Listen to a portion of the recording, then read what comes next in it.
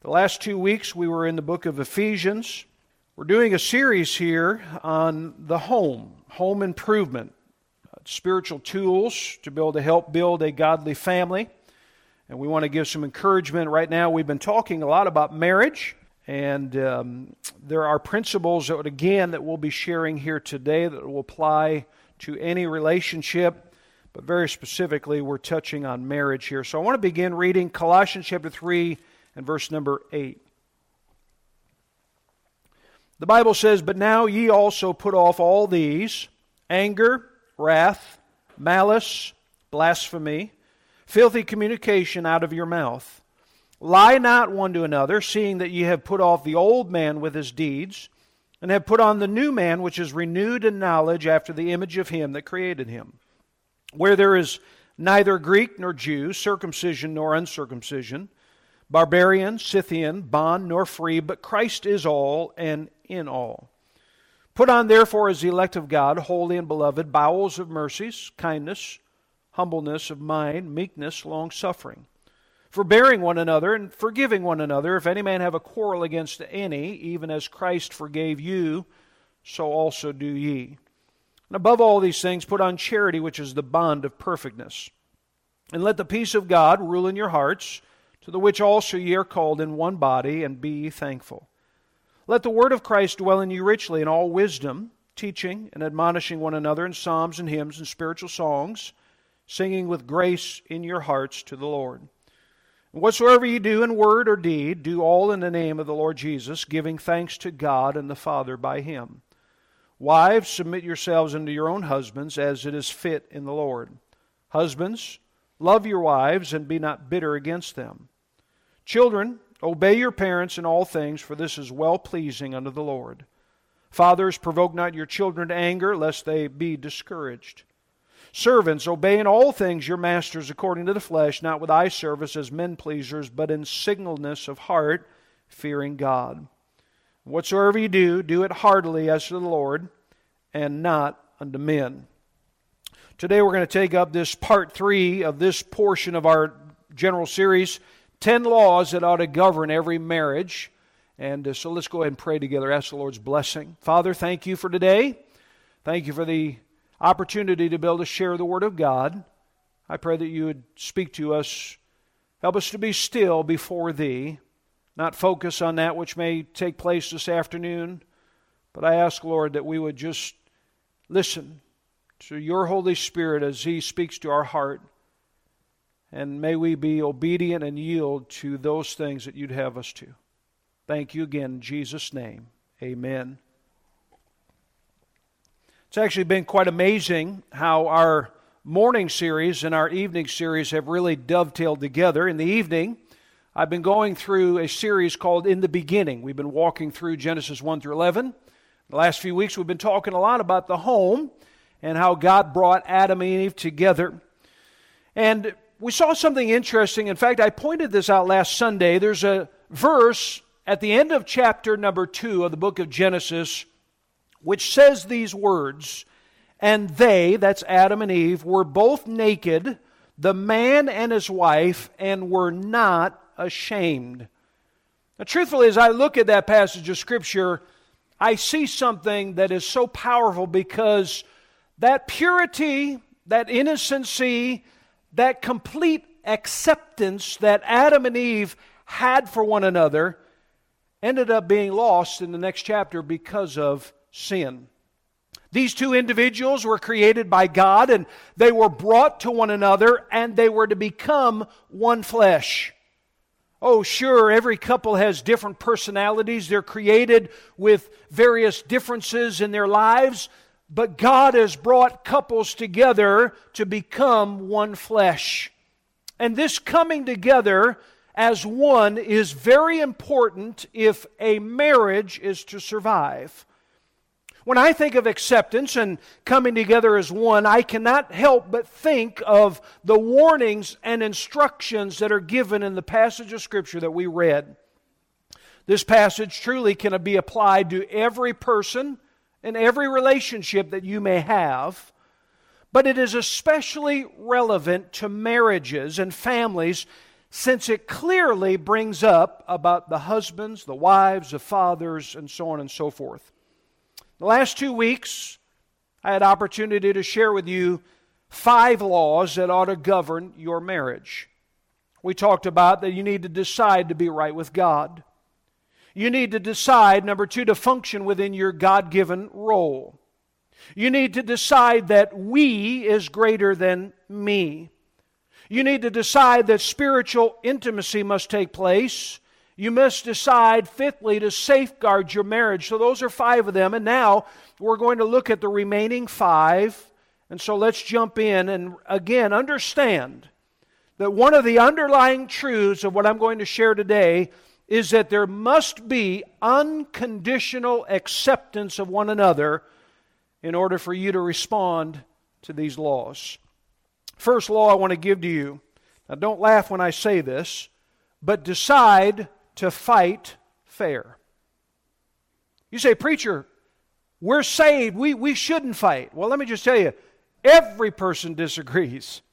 Every person comes to where they have arguments about something. And in the first few verses that we read, from verses 8 to 12, is it not interesting that he talks to the Christian in a general sense about the characteristics that you ought to put on and the characteristics that you ought to put off?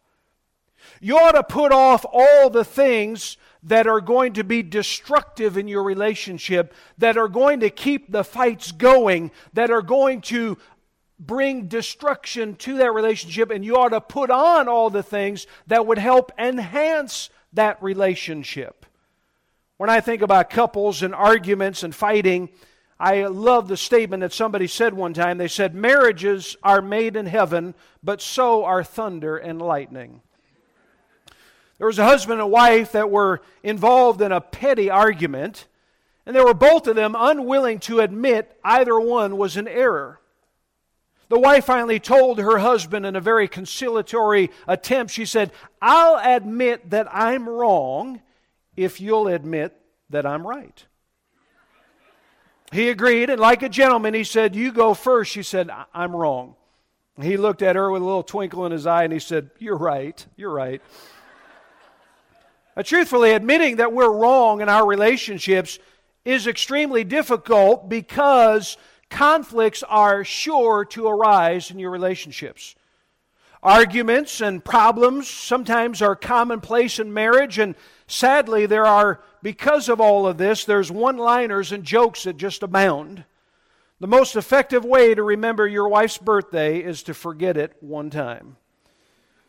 Somebody said, I am in total control, but don't tell my wife. A man once said, I married my wife for her looks, just not the one she's been giving me lately. Well, truly, there's 2 problems that we have when we come into marriage and we face conflict. First problem is this, is that many of us are caught off guard when that first big blow-up happens. You see, you have to understand something. It's not that your marriage, your relationship is going to be a struggle-free zone. The issue is, what will I do when it comes? How will I handle these conflicts?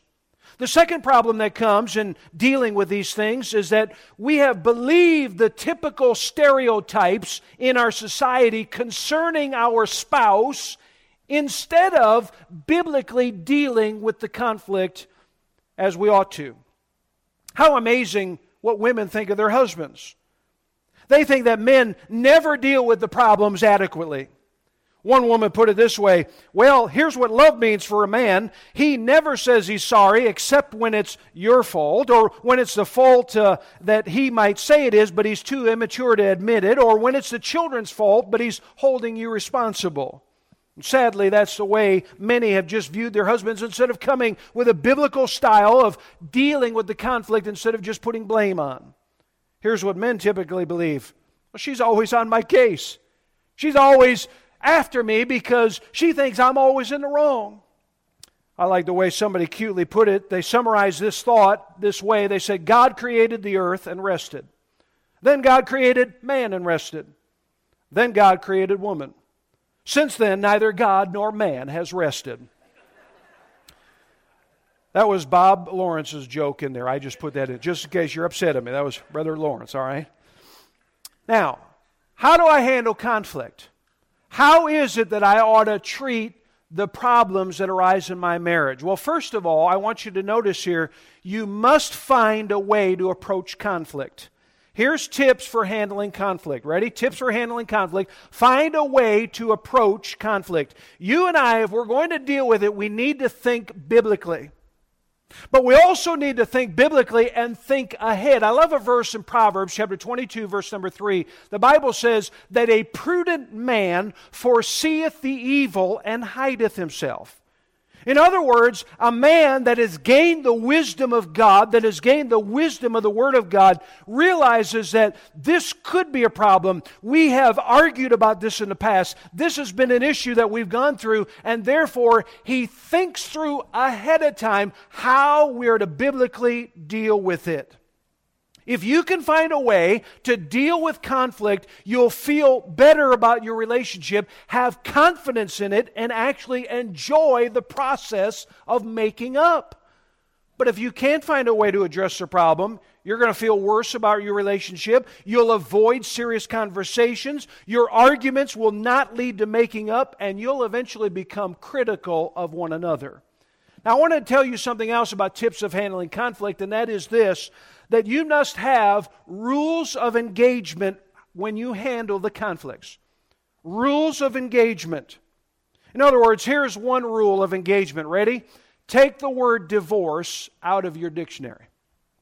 Whenever I do premarital counseling with young couples who are getting ready to get married, I always tell them, go back to your house, find a dictionary if you have one, go to the D section, find divorce, and rip that page out of the dictionary. How amazing it is when couples get into arguments, the last resort they all of a sudden come to is, well, if you don't change, I'm going to divorce you. Why do we want to throw that out? You ought to take that out of your dictionary. That's a rule of engaging in conflict. Number 2, never resort to hitting. Sadly, there's been numbers of wives, even in Christian circles, whose husbands and even some wives have resorted to violence in their marriage. I'm telling you, that is flat out wrong. Every man ought to keep his hand off his wife except for comfort and love and tenderness. Never hitting. Number 3, if you begin to get angry, step aside so you can cool down. It's a good rule of engagement. Number 4, I like this one. Pray at the beginning and end of an argument holding hands. Now you say, preacher, that sounds stupid. Well, let me just tell you something. If your spouse started saying to you, you know, you're a no good, and you come over and say, honey, hold my hands for just a minute. Let's pray about those words you were just ready to call me. I'm telling you, it would change the whole scenario of the argument. Praying about it. Number 5, do not say words you would regret if your spouse was suddenly gone. On a couple of occasions, I've heard about this. I've had spouses who said to me, you know, some of the last words I spoke were not good words. Sad, very sad. But when it comes to words, I think you ought to memorize these verses to help you communicate properly. Colossians 4:6, notice this. Let your speech be always with grace. Everything you ought to say ought to be helpful. Everything you say ought to be beneficial for the other one, not words that are tearing down. Ephesians 4, verse 29, let no corrupt communication proceed out of your mouth. Let me tell you, those words and those titles you want to throw out to your spouse, and you think that you're, by name calling, you're doing a good job in your argument, you ought to take those things out. Let no corrupt communication proceed out of your mouth. And then this verse I love, Psalm 19, verse 14. Let the words of my mouth and the meditation of my heart be acceptable in thy sight, O Lord, my strength and my Redeemer. So the first law that you ought to have to govern your marriage, as we're talking today, is decide that you're going to fight fair. Number 2 law, decide to accept both the assets and the liabilities. Now, I want you to look at your spouse for just a moment. Just go ahead, if you're married, just look at your spouse for just a moment, then look back up here. And just realize, think with me for just a moment. She or he was definitely created different than you were. And it's amazing how opposites attract. Now, truthfully, when opposites come together, we seem to be so blind to all the differences until after we're married. And then we're like, who is that person? Where did she come from? You know, my wife and I are totally different. We really are, in so many different ways. But truthfully, a lot of us were blind, and it really helped us in our dating because until we got married, and then I thought, well, wait a minute, what happened here? Her and I were raised so differently. I was raised more in the city. She was raised more kind of a little bit more in the country. She had cows and dogs and everything else, and I just wasn't accustomed to all that. Her dad did well as far as a business, and they lived comfortably. She had her school bill paid for. I had to work for everything to pay for my school bill. We came at it from different perspectives. My wife, this is not a slam against her, she's not as super organized, and I'm very organized, and that was something that we had to really work out. My wife has a way of sometimes not putting things back together just right. I remember when we first got married, we only had one sink in our bathroom. Praise God, we have 2 sinks now. I'm glad. But we had 1 tube of toothpaste, and my wife had the uncanny ability of putting that cap back on and twisting it where it just held on. But when I picked it up, the cap fell off, and it drove me nuts. So you know what I started doing? I started tightening that baby down. I said, I'll fix this. I'll make sure that she puts the cap back on just right. Now, I could go on and on about differences that we have, but I want to put this up on the screen. I want you to notice this. It is important to acknowledge the fact that we are opposite. Differences are healthy, but I know they can be frustrating. And the biggest frustration is when we begin thinking in terms of right and wrong. In other words, what we usually mean by this is, I'm right in this area, you're wrong. Many couples have literal tolerance with each other, little understanding for the differences. They want the other spouse to think and act like they do. And they're astonished, really, and I remember the first few years I was astonished. I'm like, I can't even believe you do this. I can't even believe you're like this. And she probably thought the same thing about me. But I think it's important to not think about this is the right way or this is the best way. It's like someone who speaks a particular language and says, well, you ought not to speak that language. You need to speak my language because this is the best language. This is the right language. No, it's not a matter of right or wrong. It's not a matter of what's best. It's just the fact that it's different. I remember reading a number of years ago. In fact, I don't even remember where I got this. It was a particular book, and he put out the differences. Now, I'm going to just put these on the screen. Notice some differences here that can be pointed out. There are extroverts and introverts. I bet you in most marriages here today, there are some that are very outgoing and there are some that are very, very shy. There are risk takers and analyzers. There are the big picture spouses. That is, they can think of a lot of different things in a general way, but then there are some that are just very detail-oriented. There are the planners and the flexers. You know, the planners, they want everything organized. They like schedules. They like deadlines. But the flexers, they just bend with the flow of life. They're more spontaneous. They're laid back about life. They see planners, hey, you're too rigid about this. You're over-controlling. While the planners often interpret the flexors, they think, well, you're lazy and irresponsible. But again, that's the way they're looking at each other. But opposites ought to attract and ought to come together and help one another. There are rushers and relaxers. The rushers in life are always busy. They're on the move. Speed and efficiency are their watchwords. Relaxers, they take their time. They stop to smell the roses. They might not do as much as the rusher, but I'll tell you what, they enjoy whatever it is that they do. There's thinkers and feelers. Thinkers focus on their head, seeking the facts and principles. They base decisions on objective data, and everything else to them is irrelevant. The feelers focus on people and emotions. They base decisions on subjective information and show great concern about the impact on others. Now, in our culture today, and again, I'm taking this from this particular source, 75% of men are thinkers and 75% of women are feelers. But please keep this in mind before you get offended right off the bat. Thinkers have feelings and feelers do think. All right? It's just that they process things differently. Always remember that these can be brought together and ought to be brought together.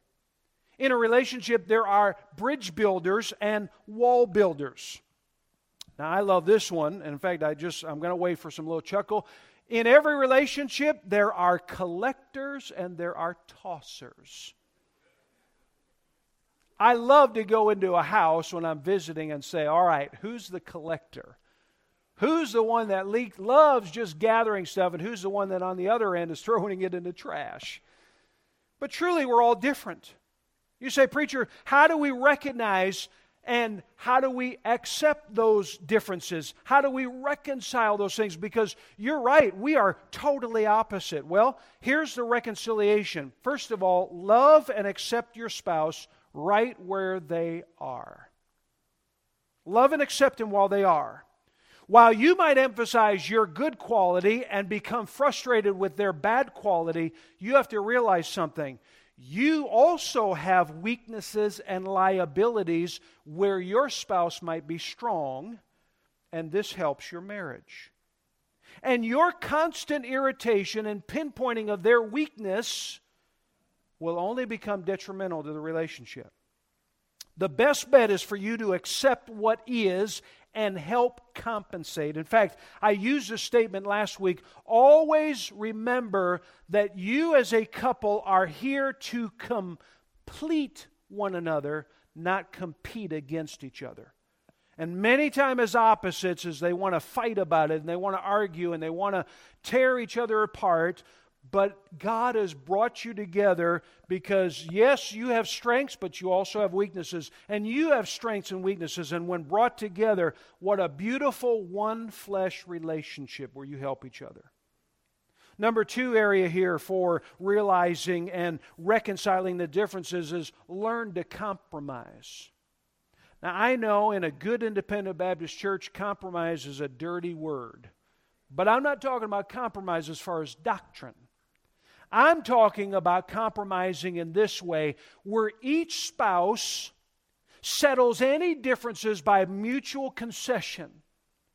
Two people who have personal values, who have different beliefs and opinions and preferences, but they graciously decide to meet halfway.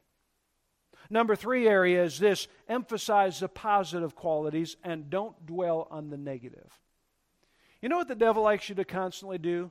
Focus on the negative. Always enhance and talk about it. Well, you always do this, or you never do this, and they focus on the negative. Let me just tell you something. You'll help yourself if you put that aside and ask God to help you to put it aside and to focus on the positive and look at those good qualities. It's true for every area of life. Number 3 law.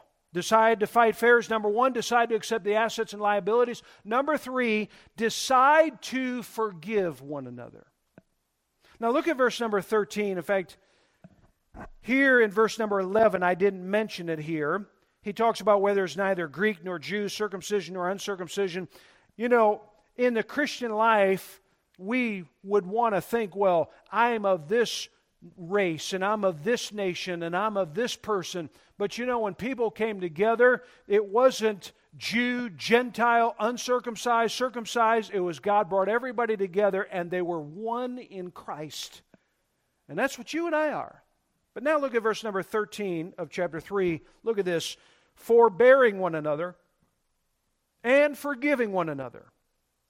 If any man have a quarrel against any, even as Christ forgave you, so also do ye.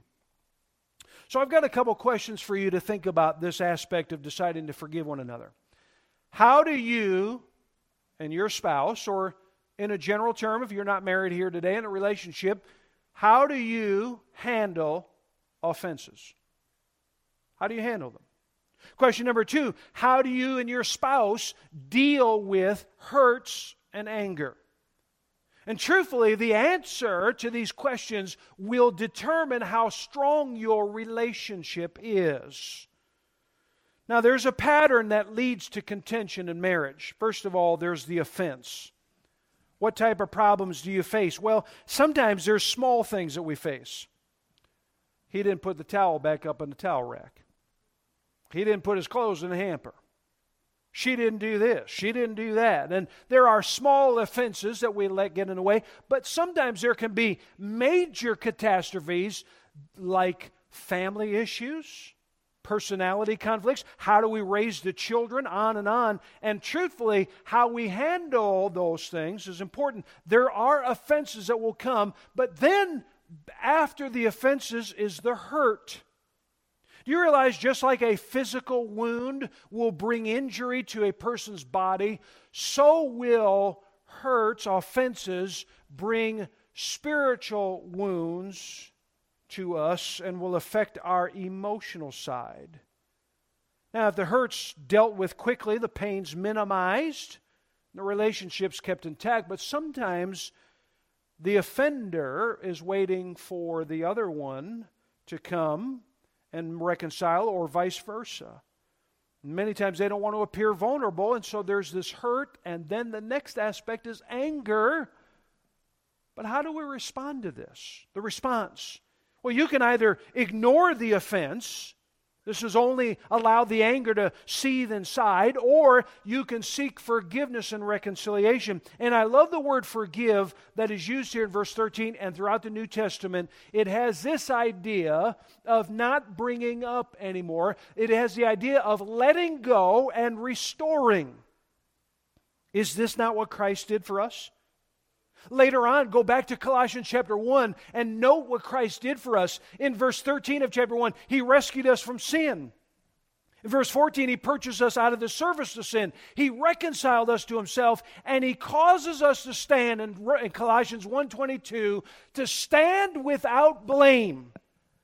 No longer does Jesus bring up to us and say, well, don't forget now what you did before. No, the sad part is that many marriages constantly bring up things from the past. Well, remember when you did this. I'm holding this against you. This is one card I'm using against you. I'm going to tell you, every relationship will be helped if you forgive, and you forgive biblically. You make sure that you let go and you don't bring it up again. You know, the hardest 7 words in the English language are these. I was wrong. Will you forgive me? Boy, it's hard to say those words. But those are some words that will really help you in your relationship. So, decide on these things. But now notice here, decide to endure trials together. Decide to endure trials together. We have Chris and Heather that are here today, and they know a couple that were part of Gospel Baptist for many, many years by the name of Keith and Neva Ott. Keith and Neva came to our church. Keith got right with God. Neva had gotten saved. They got married. They had their first child. And I don't remember how old little Kayleen was, but there were some things wrong, and no doctors could figure out what was going on. And finally, after a number of days, when that child was just not doing well in the hospital, they found out it was child diabetes. And they were able to go ahead and make the proper corrections and help her. And today, Kayleen is a beautiful young lady. She just recently finished law school. She has a little baby of her own, and things are going well. But I'm telling you something. As I walked, my wife and I, with Keith and Neva, we were there at the hospital in the beginning, and every day we would go visit, and we walked through them in that process. And I'm telling you, when you begin dealing with something of your child, it puts pressure on the relationship. And I watched how God helped them as they decided to endure these trials together. Now, I don't know what trials you may have in your relationship, your marriage, but I guarantee that every struggle that comes along, the devil is doing anything he can to cause that trial to do what he intends it to do, and that is to blow your marriage apart. What could it be that you might be facing? It might be chronic illness. It might be financial hardships. It might be a runaway child, or it might be a child with physical handicaps. It may be a job loss or extended unemployment. It might be the death of a child. It might be conflict within the extended family. It might be blending families together. But please note this statement on the screen here. It is not a matter if your marriage will face pressure. It is a matter of when. And what will you do when those pressures come? I was reading some time ago, President George W. Bush shared about how he and his wife Laura, how they survived after the attacks of 9/11. Laura, his wife, had described the events as the biggest crisis of their marriage. They were in different parts of the country when the planes had hit the Pentagon and the World Trade Centers, and like everybody else, neither of them knew what was going to happen in the days to come. Laura recounts that day, she said this, and I quote, "When he landed in Washington, I went back to the White House and we just hugged." The president later told friends that he feared that he might lose her that day. When they were asked what would hold their marriage together during the weeks and the months to follow that crisis, they both stated it was their faith and the friendship that they had and the decision to stick together no matter what. Can I say to you that if you want a strong marriage, when you face the tough times, you must follow biblical principles. I love what 1 Corinthians chapter 13, the love chapter, talks about. How it talks about charity, that highest form of love that we ought to have in every relationship, but especially the marriage. The Bible says that charity, listen to this, beareth all things, believeth all things, hopeth all things, endureth all things. To endure the tough times, this verse seems to imply that there's going to be a total commitment. There's a total acceptance. There's a deep trust. There's an endurance to persevere together. Well, how can you and I weather these storms? Let me give you these. Connect and stay connected. Connect and stay connected. You know, sometimes we find ourselves not communicating at all in the good times, and then when something bad happens, all of a sudden, we're nowhere near each other. We don't know how to communicate with each other. So I want to encourage you, if things are going well with you right now, learn to be connected. Learn to communicate. Because when the tough times come, you want to be connected. You want to communicate with each other. Number 2, how do you weather these storms? Make your relationship a safe place. You know, I love when I have the opportunity to go home. Now, I love everywhere I go. I love working here. I love ministering throughout this area. I love everything I do. But you know what? I love to go home. Because for me, that's my safe place. It's a place where my wife accepts me unconditionally. It's a place where I accept her unconditionally. Sadly, many couples here today and around our community, there are many couples where it's really not a safe place because they make derogatory comments to each other. They call each other names. They put each other down. There's nothing safe about the relationship. And so when trials do come, guess what happens? All of a sudden they fall apart. Number 3, keep communicating. And number 4, rest in the fact that God has a purpose for your trials. I want to skip to the next point, decide here, the last point. Decide to be passionate for one another. I like the way somebody put this, but don't know who said it. But the statement was made, the definition of kissing is a method of getting people so close together that they can't possibly see anything wrong with each other. I like that. You know, in every marriage there has to be passion. And I understand when we talk about passion, we talk about the physical aspect of the relationship, and that it should be a very important, integral part of the relationship. In fact, the Bible tells us in Hebrews chapter 13, verse 4, marriage is honorable in all, and the bed undefiled, but whoremongers and adulterers God will judge. I want to tell you something today, that if you're here today and you're not married and you're having physical relationships, you ought to stop. You ought to stop right now and think about what you're doing to yourself and what you're doing to your relationship with God. Because it is imperative that you understand that within the context of marriage, God established the sexual part, the physical part, within that context, but nowhere else should it be. And so therefore today, if you're single, you ought to be careful on those areas. Marriage is honorable in all, and the bed undefiled. Now I want you to do me a favor. I want you to take your Bibles and go back to the book of Song of Solomon for just a moment. Now you say, where is Song of Solomon? I've never heard of that book. It's in there. Right about the middle of the New Testament, go to the book of Psalms and then just move forward a little bit. Psalms, Proverbs, Ecclesiastes, and then Song of Solomon. Now I'm going to close with this. I'm just about done. And I want you to notice something here. Sometimes people read the book of Song of Solomon and they wonder about the wording. I've had parents ask me, should I read this book to my children? Well, let me just tell you something. There are, if we could say, some graphic things that are shared, but again, it's all within the context of marriage. The book of Solomon is a very beautiful book because here's the picture of Solomon. It is a couple who find each other, and boy, are they in love at first sight. And they realize the attraction that they have, but they realize it's important. We better get married.